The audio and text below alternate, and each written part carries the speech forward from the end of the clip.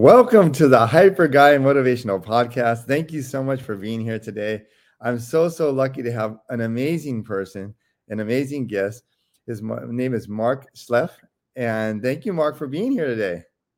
Hey, welcome you too. Also, I'm glad to be here. So let me tell you a little bit about Mark. Mark is retired Navy. He retired as a chief in the Navy. 22 years as part of a Navy deep sea diving and salvage team. He does submarine rescue. He's a Navy diver. He conducted salvage missions all around the world. And he works as a private contractor right now. He has an amazing story. He's part of a very elite group of people in our military and now as a contractor. But thank you so much for being here. And also, I did not forget this. You're also a wonderful husband and a great father. So thank you so much for being here today. Thank you, Martin. One quick fix there. I'm actually working for the federal government, so I work for the Naval Sea Systems Command, not the contractor. I have a contractor that I support in the operations. Oh, thank you so much for clarifying that. You do so much, that's for sure. So the question I got for you, we'll start off by saying, where were you born and raised? So I was born in Westerly, Rhode Island. We lived for a short time in Connecticut next to the naval base at New London where my dad was working. He transferred in 1971 out to Los Angeles to work for Honeywell, and we moved out there. And that was the formative growing up years, was in Covina, California, the San Gabriel Valley, right up against the mountains. It was a great time to live in Southern California for sure. So how old were you when you moved to Southern Cali? I think it was 7 years old, if I do the math right. Moved into second grade there and started. So really, that was the biggest memories were all from that point forward. And getting up every day, do the paper out, get on the bike, come back when the street lights came on. That was collecting Coke bottles to have money to get soda for the day. That was the big thing. So you came out to California with your mom and dad. Do you have any brothers and sisters? I do. I have 3 brothers and 1 sister. I'm the youngest of 5, so we had a very full house. Oh my God! So you're the youngest of 5. Oh my God! And that house was very active growing up, I assume. And what kind of stuff did you guys do growing up? So we had a big range. My oldest brother is 7 years older than I am. So we had a scope of people always at the house, in the yard, the garage. We ended up with a ping pong table out there for a while. There was a pool table. So there was always groups, kids in the neighborhood all hanging out together. We played ding dong ditch. We had the standard fair fun football in the street, tag touch. It was a really great place to grow up. And what was your relationship like when you were growing up with your parents, your mom and your dad? So my dad, for work, actually like me, traveled quite a bit for the Department of the Navy and doing training and teaching. So he was gone quite a bit. My mom was amazing. She carried the load for us. She made sure that we were well-rounded, lots of chores, lots of doing school, but she always took us on vacations in our family station wagon, towing the pop-up trailer and going on wonderful adventures. She drove us cross country 3 times from Connecticut to California when we moved out, and then took us back for vacation and brought us back by herself because my dad was working. He'd fly in and meet us and do vacation and then head out. So she was an amazing person and was a good structure for us with making us well-rounded. And what kind of work did your mom and dad do? So my dad was an engineer working for Honeywell, helping out at the Department of the Navy for training systems. He was a chief in the Navy also, and he did submarines and surface ships during his tour in the Navy, but he retired and went to work for Honeywell. And when he was in the Navy, he got his degree and pursued engineering. Wow, what is that? What is pursued engineering? Never heard of it. No, he just pursued an engineering career. I got you. Oh, you pursued engineering. I got you. And then, what was it like in your household growing up? Was your dad your role model? Was your mom your role model? What was your relationship like? So I think it was a little of everything. My dad was kind of a quiet guy. He was a little more introverted. Not sure if he really ever got how to deal with kids. And having five of them running around all the time was quite a bit of a load. So, but he was always fixing, building, doing, forever keeping everything running around the house. And so he, in that sense, he was a great role model. Had a great set of tools in the garage. We all had very serious rules about how to use them and clean them and put them back, and make sure that we knew what the tool was used for and used it in the right way. So he was a great role model in that aspect. And I think my brothers and sister and I all picked up on the can't sit still. We're always out doing something, and he kind of had that same tenor about him. So it was it was a good learning relationship, but he was kind of quiet. And also later on in my high school years, when everybody else was kind of gone, I got to do some really cool trips with him and get to know him a little better. So I think down the road that helped. But he did set the structure for all of us with our good, hard working relations, and keeping ourselves busy and going all the time. And your mom, what did your mom do? So she had a bunch of different jobs. Worked at the bank. She worked at a couple clothing stores, and she did some support for Goodwill and in the donation center there. But mostly, she was taking care of us on a fairly full time basis. Five kids, kind of a handful. Yeah, that's a lot. And what kind of role models did you have growing up? Like, did you have any superheroes, or like who are the people when you were young, what did you want to do when you grew up? So I wasn't really sure, but I grew up in the era where there was a lot of old westerns and war movies and some serious older movies. I had a period of time where I had some medical issues, so I got to watch a lot of older movies and some TV time, and so that became a kind of a little bit of a role model to me, I guess. And the whole John Wayne era of do the right thing, be a stand-up guy. There's kind of rules for being a man. So all that kind of, I guess, spilled over into the generation we are. And after I guess after when you entered high school, what was that like for you? And you said you went on some trips with your father, and where did you see yourself going at that point? Well, see, that's an interesting thing. During high school, I thought I was leaning towards agriculture. So we had in Covina High School has a FFA program, which is Future Farmers of America. So they have a farm on the campus, but Northview High School, where I went to school, did not. I didn't want to give up all my friends in my high school, so I ended up going to both high schools, and I did 4 years raising animals at Covina High School for my agricultural classes, and then doing my standard classes at Northview and sports with all my friends. So when I was done, I had determined that a life of being a farmer was really probably not for me. And I spent a lot more time, ended up in my last, junior and senior year, going to the beach more and doing a lot more water time.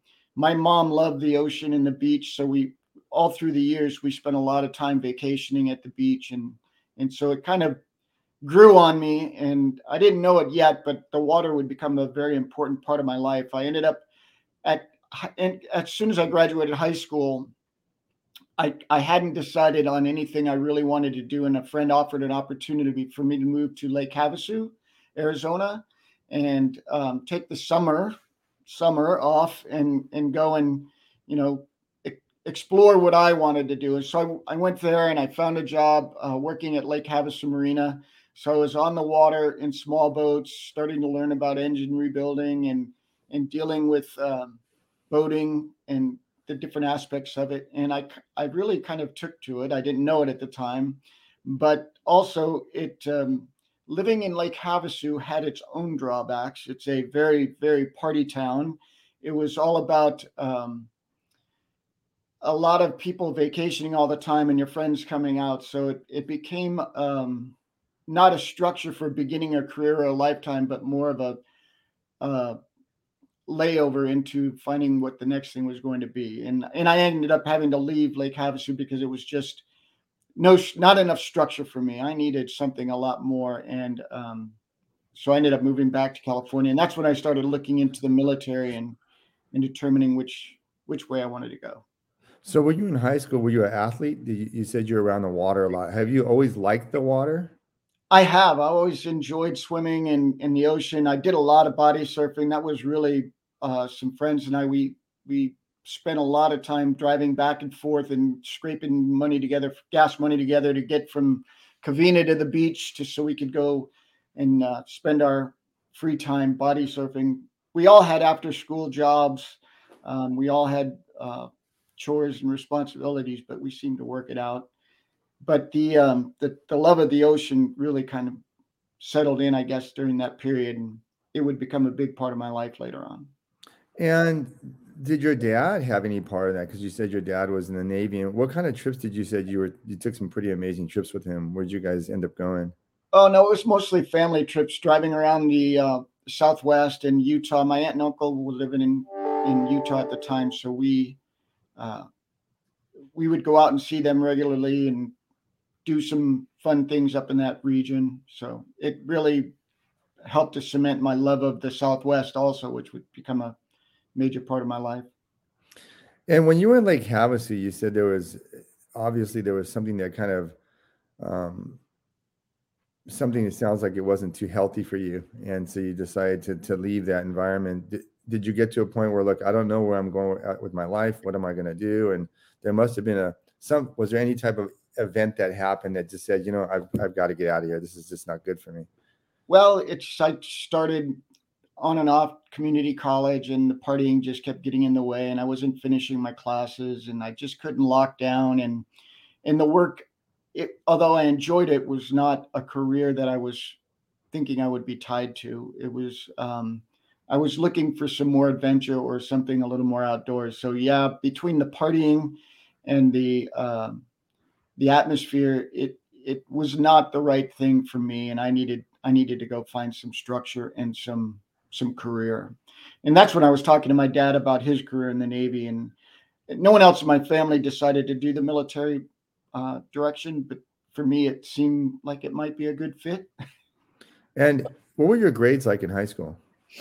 Uh, uh, B's mostly. I was, I had my select A's and my select C's, but it was pretty steady across the board there.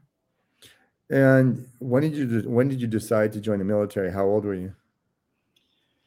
I guess at that point I was 19 or 20 that I was really defining that that might be the answer for me. So I went to the recruiters, the different areas, and looked into different things. The first thing I thought I wanted to do was try and go in the army and maybe fly helicopters, and that didn't work out with my physical fitness. Had a little bit of drawback there, so I went to the Navy, and they were quite happy to take me as I was. And the one thing, I was in the recruiter's office and I saw there was a a job there for Navy divers, and I said water. That sounds like something I'd like to do, and so I joined the Navy and started my career. Now, when you joined the Navy, was your track or your job going to be a diver, or did you had to go through boot camp first? Or did you always know you wanted to go into diving? And what did you know about diving at the time? I mean, if I saw that, I wouldn't know. I'd assume I don't know what that really means. So, what does that mean? That's a great question. So to become a Navy diver at the time, you had to have another career within the Navy. So it was a secondary selection, and it was a secondary school.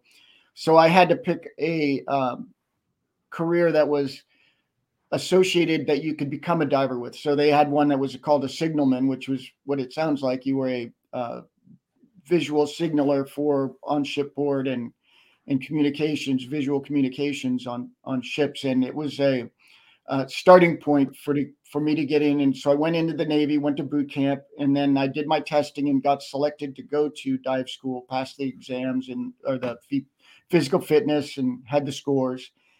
I went and did my A school for signalmen, passed that. So then from there, I was able to get orders to go to dive school, and I ended up in Hawaii at the dive school for second class dive school.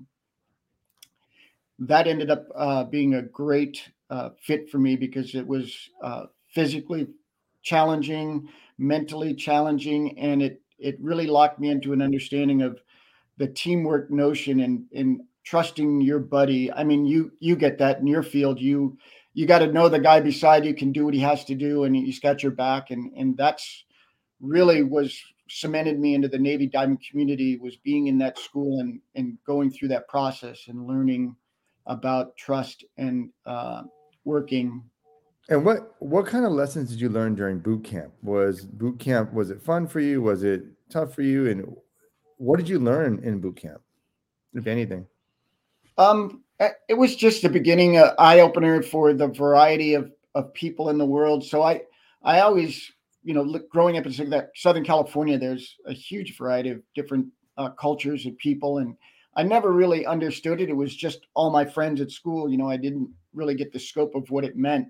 But the one thing that going into boot camp, it opened my eyes to the kind of the cultural differences and what some people brought in as understanding or maybe even baggage to what they were used to. And so I think boot camp helped to break that down a bit. It made you realize, you're all in it together. And that's one thing about the military is it doesn't matter color, shape, size. The person next to you is the person you're out there defending the country with. And they're just as invested as you are, and we all have the same inner needs and workings to make it all work. And how did you get the fortitude to stay when you're going through boot camp? What kind of things do you draw on to just make sure, hey, I got to get through this? I know this is tough, but I'm going to get through this, and I know I want to go. I want to be a diver. So, what kind of things and characteristics do you think that you had at the time that allowed you to get through that? I'm not sure, but it was definitely a new and challenging experience, but it didn't seem that hard to me. I felt like I fit right in, and I felt I could really achieve there, and I ended up working towards becoming the master at arms for our class, and it worked out. That helped me to learn about leadership and some of the rights and some of the wrongs. You can definitely make some big mistakes, but you learn from them, and so that helps. So no, I thought boot camp was good and challenging, but I didn't think it was that big of a struggle. I think maybe the base my dad had built, or my family had, with just hard working ethic, really is what carried me through. And you went to dive school after, and what was the process to get into the dive school? And can you explain some of the challenges that most people have in dive school? I assume, obviously, you have to be very comfortable in the water and working in the water for long periods of time. Can you go through that for me? Yeah, the selection process is first one, just understanding your scoring and making sure that you have the aptitude to do the testing and the classroom work that goes along with it. Then the other part is the physical fitness. So they do make it a little bit challenging, so that you have to um, they know that once you get into that kind of physical environment, you'll be able to stand up to it and you won't have any problems. And then there's the medical background. You have to be, medically fit also. During boot camp, I ended up doing a it's different now. They have a full Navy diver is a rating in the Navy now. Back in my day, like I said earlier, it wasn't. Um, so today the process is a little bit different, but back then it was you went to boot camp, and at boot camp you went through the testing. They verified that you could do everything you needed to do, and then a recruiter worked with you to get you into the class for the next diving class. And so to become a hard hat diver, it was the second class dive school for me. Luckily, I got it in Hawaii, which was a wonderful place to go and do the training. So what does hard hat diver mean? So there's scuba divers, there's hard hat divers. Scuba is self-contained underwater breathing apparatus. So a scuba diver is kind of like what your standard um, recreational divers use equipment for when they're out there enjoying the ocean and lakes and rivers of the world.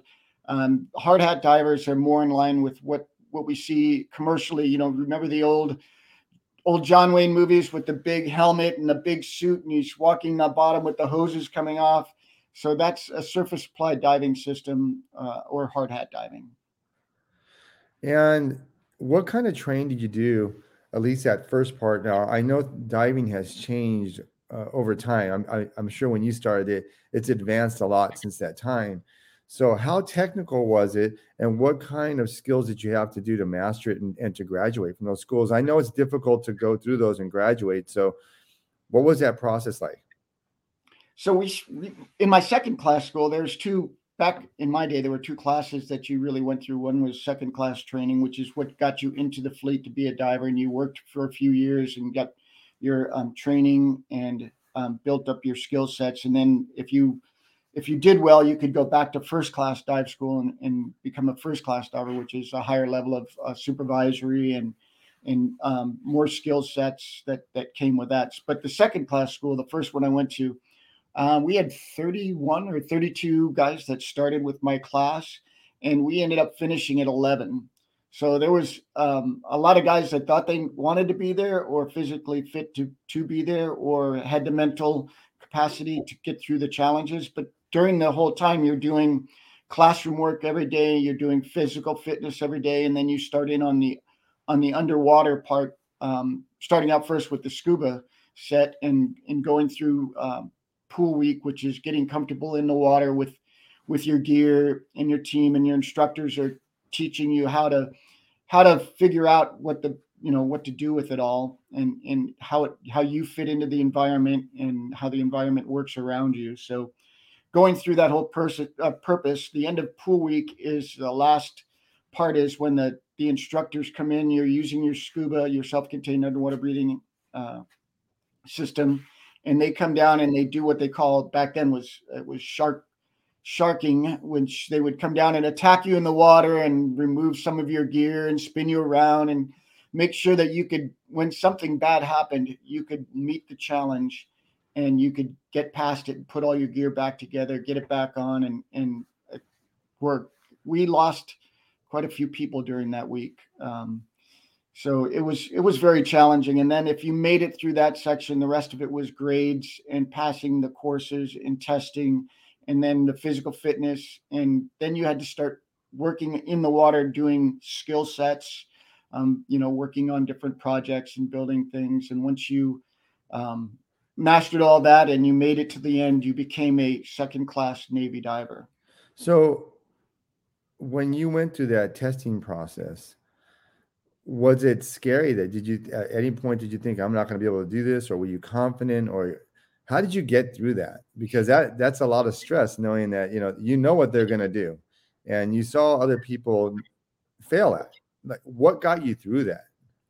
So I was actually very comfortable in the water and I felt pretty strong. Now my first partner in that series, he was not comfortable and he lost it, and he tried to drag us both to the surface, and he ended up kind of freaking out, and he ended up leaving the program. But that was the scariest part of it, was watching that other person kind of lose control and try and take me with them, and that's kind of cements in that whole feeling of, you've got to know the guy next to you, or the woman next to you can do what they're supposed to do, and stay calm and work with you when things go bad.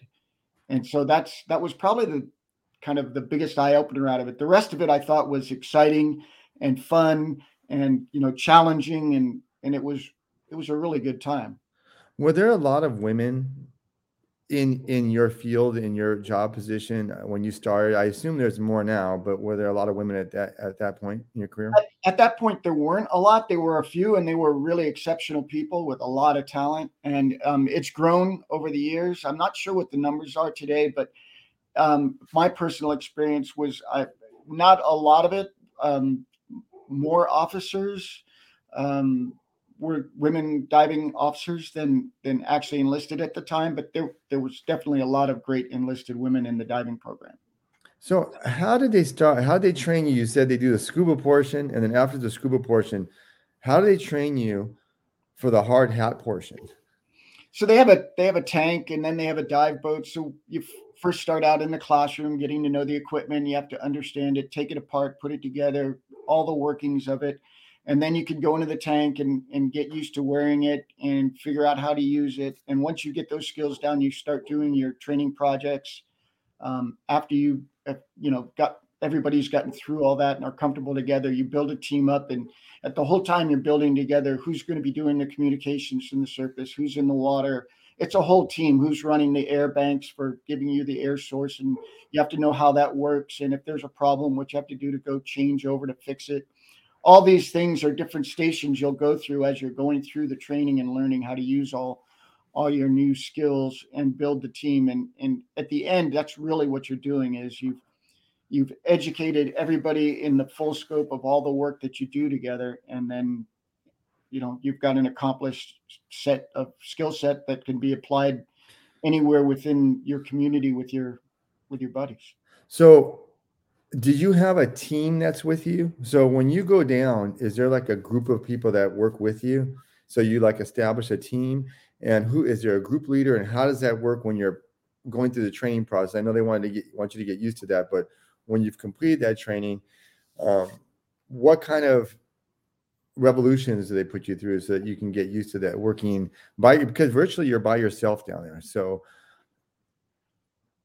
Well, you say that, but most of the time you're not by yourself. You've got a buddy that you're usually working with, or somebody standby up on the surface that's waiting to come down and work with you. Or if something goes bad, they can come down and rescue you.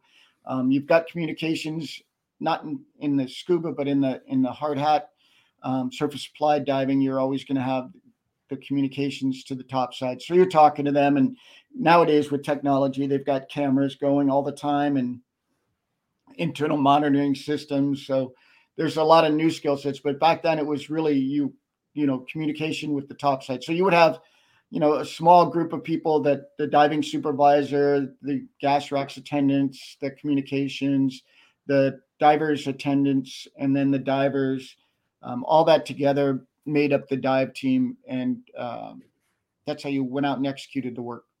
So when you're going through the training program for the hard hat, as you said, how much does that suit weigh?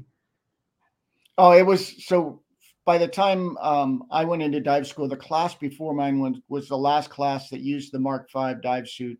So we didn't actually get to use it. We were using a lighter, newer, single kind of suit, coverall suit with some weights in it, and a hard hat called the Mark 12. And then we went to the Mark 21, which was an even lighter, better, newer version of the diving helmets that they use today. And there's a lot of variations on them out throughout the world today. But our system that we started working with was kind of beyond that super heavy, old school leather and brass diving system that you see in all the old movies. But it was still there was it was a good physical fitness requirement to get all that gear on and get down on the bottom and do the work we had to do. And one thing people always say, so as a diver, you like to swim a lot. And I said, no, as a diver, I like to walk on the bottom. I don't really typically enjoy swimming that much.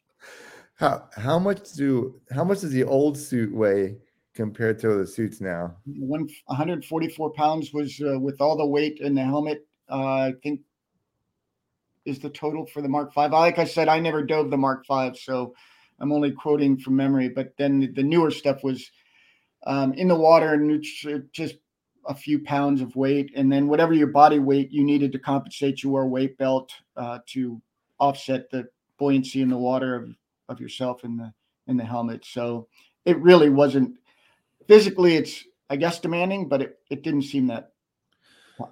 When you were going through the training, what was the biggest challenge for people to get through? Was it being in closed spaces, kind of in confined spaces when you're in that suit by yourself? Or what was the most difficult challenge for people to get through that school? No, I heard other people talk about their different challenges.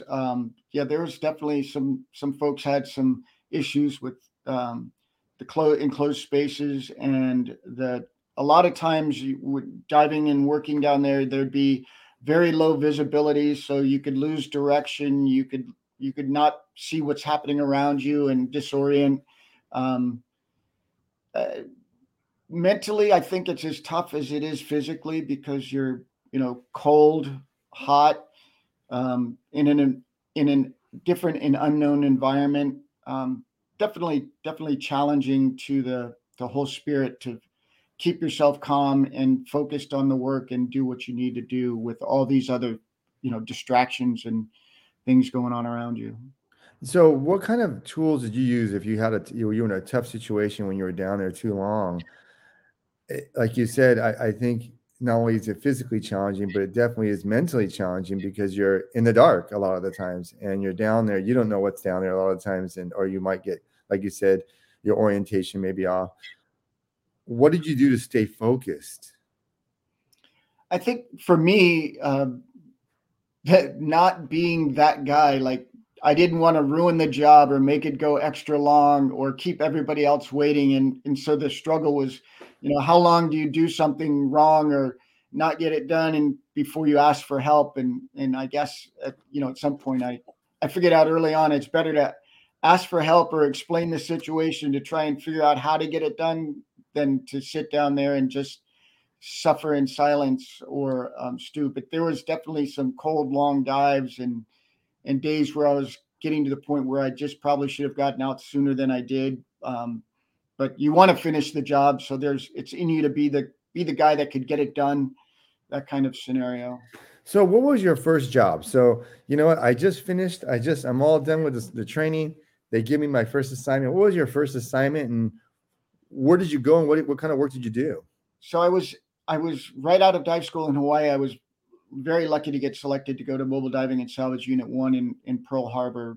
And they have two sides. They had a flyaway system, flyaway side for salvage, but they also had a ship's husbandry side, which took care of all the ships in the harbor. And at the time, there was also another detachment in Pearl Harbor that did the repair of the submarines, the husbandry work for them. But we took care of all the surface ships and supported some of the other ancillary pier inspections and other inspections around the island in the area right there at Pearl Harbor. So I worked on fixing ships and maintaining the different actions associated with ship's husbandry, patching, plugging, changing out propellers, things like that. And then when did you move over to the submarine rescue side? And did you have to go to school for that? No, so that came much later in my career. So I spent time in Hawaii. I did my tour there, and then I left. And like I told you, there's a second school beyond second class dive school. You go to first class dive school, which is really about becoming a supervisor and going to the next level and kind of expanding your skill of diving and capability. And so when I graduated from there, I ended up going to a salvage ship, which support they used to. We don't have them anymore, but they used to support the salvage navy around the world, taking care of towing and repairing and salvaging ships and equipment. And so I had a great tour in the salvage navy, which is a different skill set than the underwater husbandry diving community. So that's one set, and then salvage is another set. And so I did that, and then I left there, and I actually went to a research and development tour where I supported some projects that it was different areas where they were researching, trying new things and doing different things, not necessarily in diving, but other aspects of the Navy where they happen underwater. So supported that.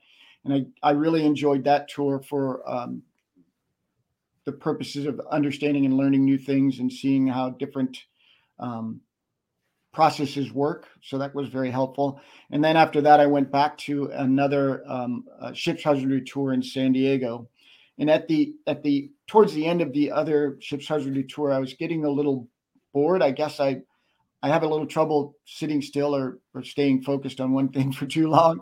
And I started to look for some new adventure or new things to to change up what I was doing. I just can't sit still that long without getting bored.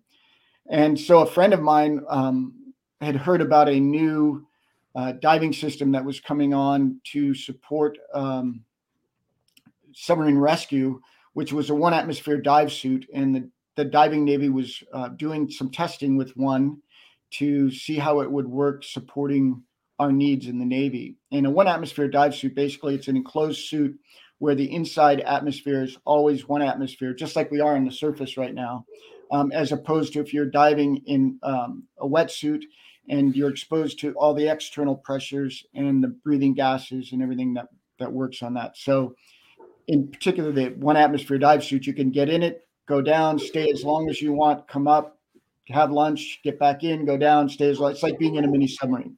So that was a different aspect, and I found that to be very interesting. So one of my mentors at the time, a master diver that I was working for, he talked me into not leaving the diving community and going over and checking out the deep submergence unit, which had a lot of different deep submergence vehicles, and they were supporting submarine rescue at the time. So I did an interview over there and looked into it, and it convinced me that I would stay in the community. And that was my 11-year mark or 10-year mark, 10 and a half year mark in the Navy. And I transferred over and I started my understanding tour with submarine rescue. And how, okay, so I'm going to juxtapose these two. How deep did you typically work prior to going to the submarine side? What is the average depth you would go down, and how long were you down there? And this sounds like a crazy question. I mean, you're down there for quite a bit of time. Have you ever been in any situations where you're like, this is just not a good situation, I got to get out of here? Or did you run into any some animals that didn't like you down there? Well, there was so basic for the underwater ships husbandry. You would be working at very shallow depths on the bottom of the ships for very long periods of time, depending on what you're doing, or it could be a short, real quick jump in the water, do your thing, and get out. So it kind of varied, but it mostly everything to do with underwater ships husbandry was shallow water and technically challenging in that you're either putting things together, putting things on, fixing things of that nature.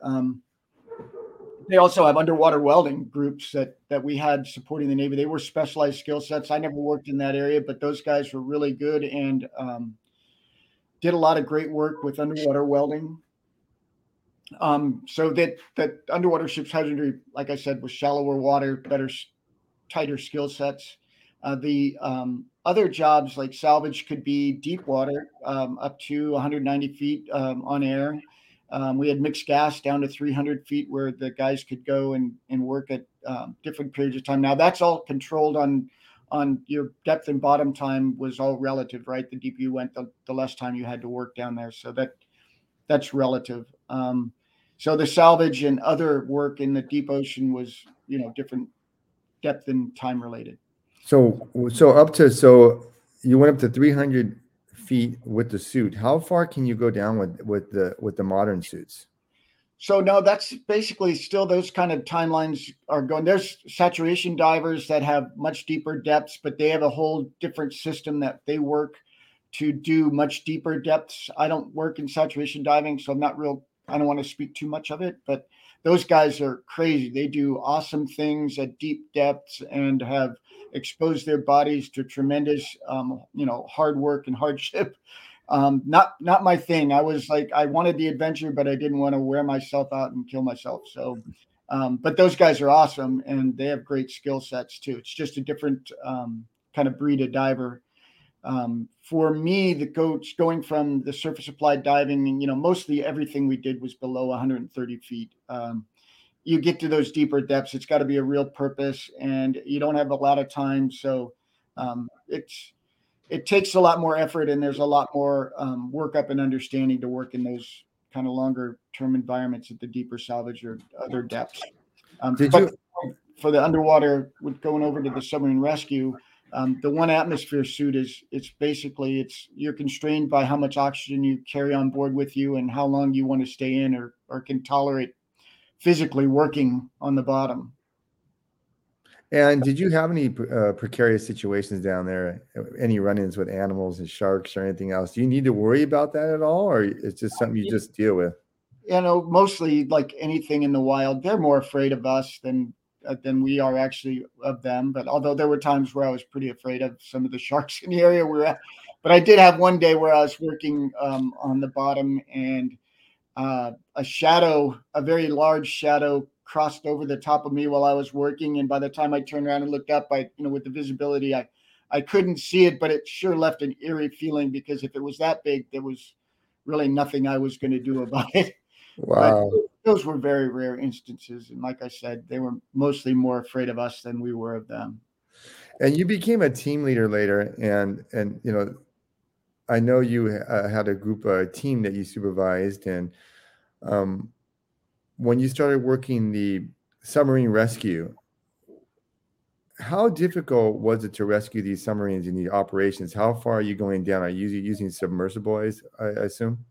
Yeah, so the U.S. Navy submarine rescue program has evolved from using two independent free swimming submarines that they had, the DSRVs, deep submergence rescue vehicles, for years, and which were worldwide flyaway capable, but they were very big, and it took a lot of effort, and it was only a few um, vessels and submarines around the world that once you got them transported to a place, they could actually move them into the rescue zone. We used to have a lot of salvage ships around the Navy to support submarine rescue, but as we started shrinking that fleet, we were counting more on the flyaway aspect of the deep submergent rescue vehicles and the supporting equipment under remotely operated vehicles to help do inspections and hookups and support. And we had the submarine rescue chamber, which has been in the Navy for um, 70 years, and it's supported by surface applied air in a very big, large chamber. That system is still with the Navy today, but in very limited use. It's only two chambers left in operation, and they're at the Undersea Rescue Command now in San Diego. Um, there's other. We moved on from the deep submergence rescue vehicles because of the scope and level of effort to get them around the world and then support them when they were overseas. And they developed a singular surface tethered, powered, and carrying self carrying rescue system now that can rescue 16 personnel, and it goes down to 2,000 feet of seawater. Is it difficult to get, as a leader, is it difficult to get a good crew together? I mean, I know you have very, very difficult, stressful work. What do you think some of the challenges are putting a team together? Well, so that's an interesting aspect because we've got such a small group of people that you've already kind of whittled down by putting them through the dive school and then years of experience working in the actual diving community. You tend to whittled out the ones that are not motivated to be there, so to speak. So we're really at that point you're choosing from a really great group of guys and figuring out who wants to work in what areas. And so it wasn't as hard as you would think to put together a team. There were a lot of volunteers and a lot of people that were willing to take on the challenges of doing the job that we wanted them to do. So it was actually an honor, and it made it a lot easier to lead a team when everybody there is wanting to be there and they've got the skill set to support it.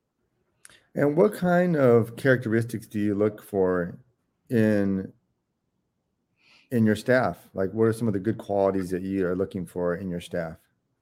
Honestly, for me, I wanted diversity. I was looking for, you wanted the guy that was the great mechanic. Technically, he could fix or put together anything. There was the guy that was a jack of all trades. He would pretty much float between all the different things you had to have.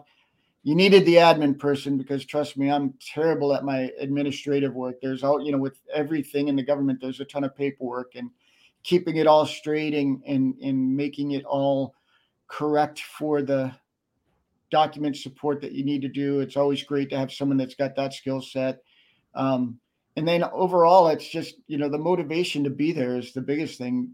Uh, you've got to have a desire to be in the place that you're at. Otherwise, you're just not going to step up to the level that's needed of you, I think, in almost all cases.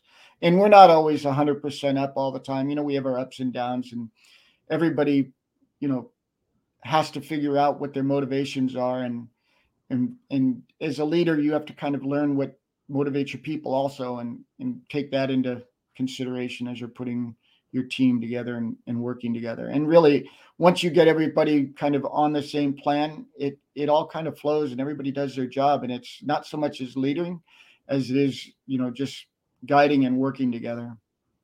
And I've heard from some people that know you that you're just you're the type of person that you will actually do it yourself before asking anyone else to do it. And I got that from a nice inside source.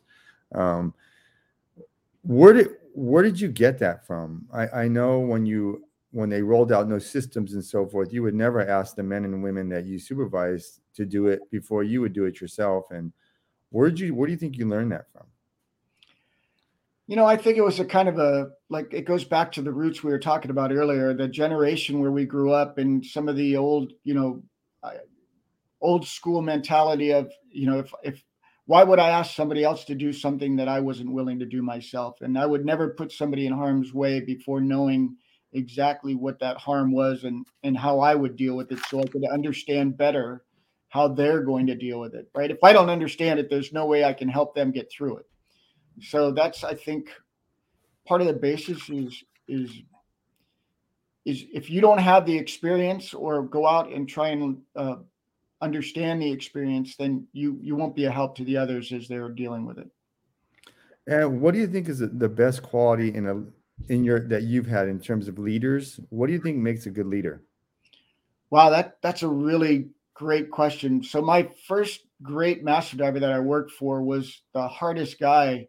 He was just tough, but he taught me so much and built me into a shaped me into a good base for all the rest of my divers training and learning that I would get for the rest of my career. But he was a seriously outstanding, um, hardcore, go get it done kind of guy, and it was kind of no fuss. Like there was no excuses. You had to go do it. But he was big on training and learning, and made sure you understood all the aspects of what you were doing, so that you could figure out how to get through the situation safely. Now, this question is from your brother-in-law, Glenn, and he says, "What does good planning have to do with success?" Good planning is everything for success. Uh, in the diving community, everybody knows what each other's job is to back up so we can move amongst our stations and change around jobs. But it's the planning for the job that makes it all go right. You have to have the right equipment for the job. You have to know what the conditions are you're going to be working in. You have to be able to bring the right skill set to the arena. And if you don't know, you need to know that you have to go out and get that expert and have him come and be a guest member of your team. You don't always have all the answers. And when you don't, the smartest guy in the room knows to go and find that and bring it in. Right? He's not the smartest guy because he knows the answer, but he's the smartest guy because, you know, he went and got it. And he wanted me to tell you that you gave him a challenge coin, and he's going to get a dental challenge coin made for you. So, and, Outstanding. and I owe you a challenge coin as well. So, one of the things I wanted to ask you is, what would the adult self say to the younger version of yourself if you had to go back in time? If you could give yourself some advice, what would that be? I don't know. I think it's hard to say you would change anything because all the experiences you have are the things that form you. So I don't know if I would be the person today that I am if I didn't have all those experiences. So I'm not sure I would chop a lot of it out, but I guess if I had to choose, I would say um, start sooner. Um, you know, balance the growth and learning and with the good times and the life experiences, because life is short and it can be short. This is God's given us this gift of every day, right? And we've heard, we see on the news all the bad things that happen. It could be taken away from us in a heartbeat, right?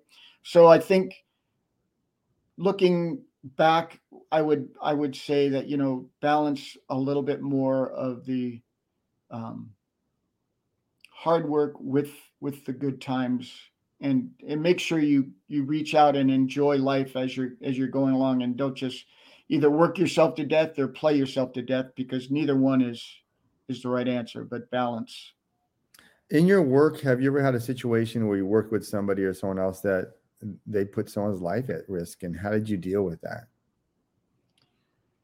Um, Because I know you have a very dangerous profession, so that goes back to the preparation portion of it. But when you have a difficult situation like that, how do you address it and how do you deal with it?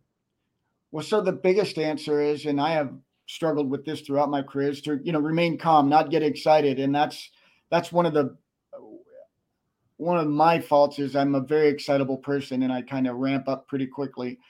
So trying to figure out the calmness to make yourself step back, see the situation, adjust, make do, figure out the right answer. Because when you're in that excited state, it's really hard to reach back into your toolbox to find exactly the right tool. So I think it's that building a sense of ability to calm yourself or to um,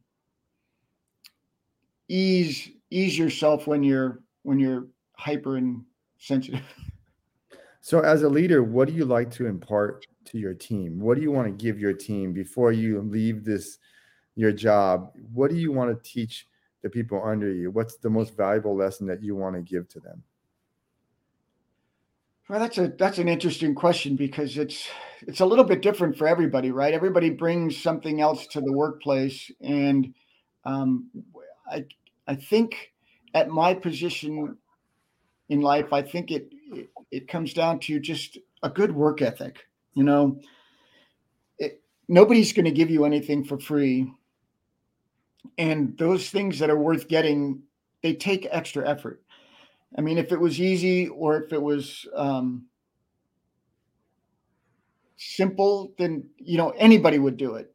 But the things that challenge you, that are worthwhile obtaining in your life, that next degree or that next level of certification in your work, or being able to skill set, becoming the best underwater welder in the Navy, or becoming the expert in some field like ship's husbandry or submarine rescue. Those all take extraordinary levels of effort. You've got to practice, you've got to learn, you've got to repeat, you've got to talk to a lot of different people in those fields. So it's it's putting in the effort to get the return. You can't just show up and become the best in the world. And I mean, you can see like with the Winter Olympics that are going on right now, and those athletes, they talk about the hours they've invested just in a single skill to make that one perfect flip, turn, twist, flight work. It's effort. And so the devotion and the effort is really what's going to get you to the end state, whatever it is you choose. You may not, want to be the king of the world, but if you want to be the court jester, you got to work at that too, right? So, I have a few last questions for you. What do you like the best about being a dad? Oh man, it's just the seeing them explode with joy when they achieve and do, and watching them. The struggles are as important as the wins, because they show you what kind of person they're developing into, and just seeing them every day work out the issues of life, and going through, just it's a huge joy to me. And then the camaraderie of it. I mean, they are just awesome. My boys are fantastic to be around, so it makes being a dad wonderful. So I really love that part of that whole thing. And none of the boys in this house would make it work if it wasn't for my wife. She's the one that holds us all together and the glue. And so being a dad is only relevant as important because I've got her as a partner to, be a parent with. So, And what's left on your bucket list? oh, for me, I've got a few more years and I'm hoping to retire once I finish that up. I want to get out and see more of the world. I've seen a lot of the world and I love it, and I want to continue to do that. And I think I really want to get back into the woods, get on the trail. Backpacking is a passion, and I want to do more of it. And so my next challenge is for my retirement is I want to do the John Muir Trail, 210 miles, just for fun. And what do you? This is always a tough question. I'm going to ask it is, What do you want to be remembered? What do you want to be remembered for when you leave this world? Wow. Um, I'm not sure that there's a need to be remembered, but I would like to leave enough mark on people that I did good with or did good to, that they would share that goodness and do pass that on, help others, maybe, I guess.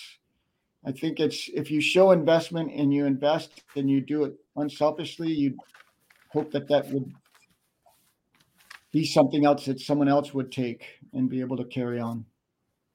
Well, I want to give we're all done here. I want to go ahead and give a quick shout out to a couple of people that made this possible. Your brother-in-laws, Greg and Glenn, and to your wonderful wife as well. And please give it your regards to your kids. It's been such an honor. Thank you for your service for this country. You have one of the most difficult jobs I've ever heard anyone having. And what I think is understated is that you're very understated, but you're one of the best in the world at what you do.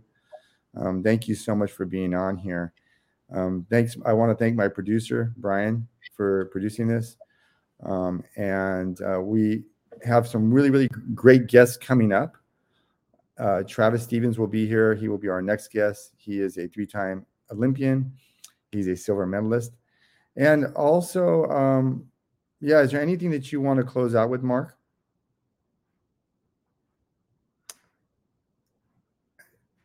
I think Mark is having some difficulties connecting with us, but thank you so much for being here, everybody, and have a wonderful week, and we'll see you next time.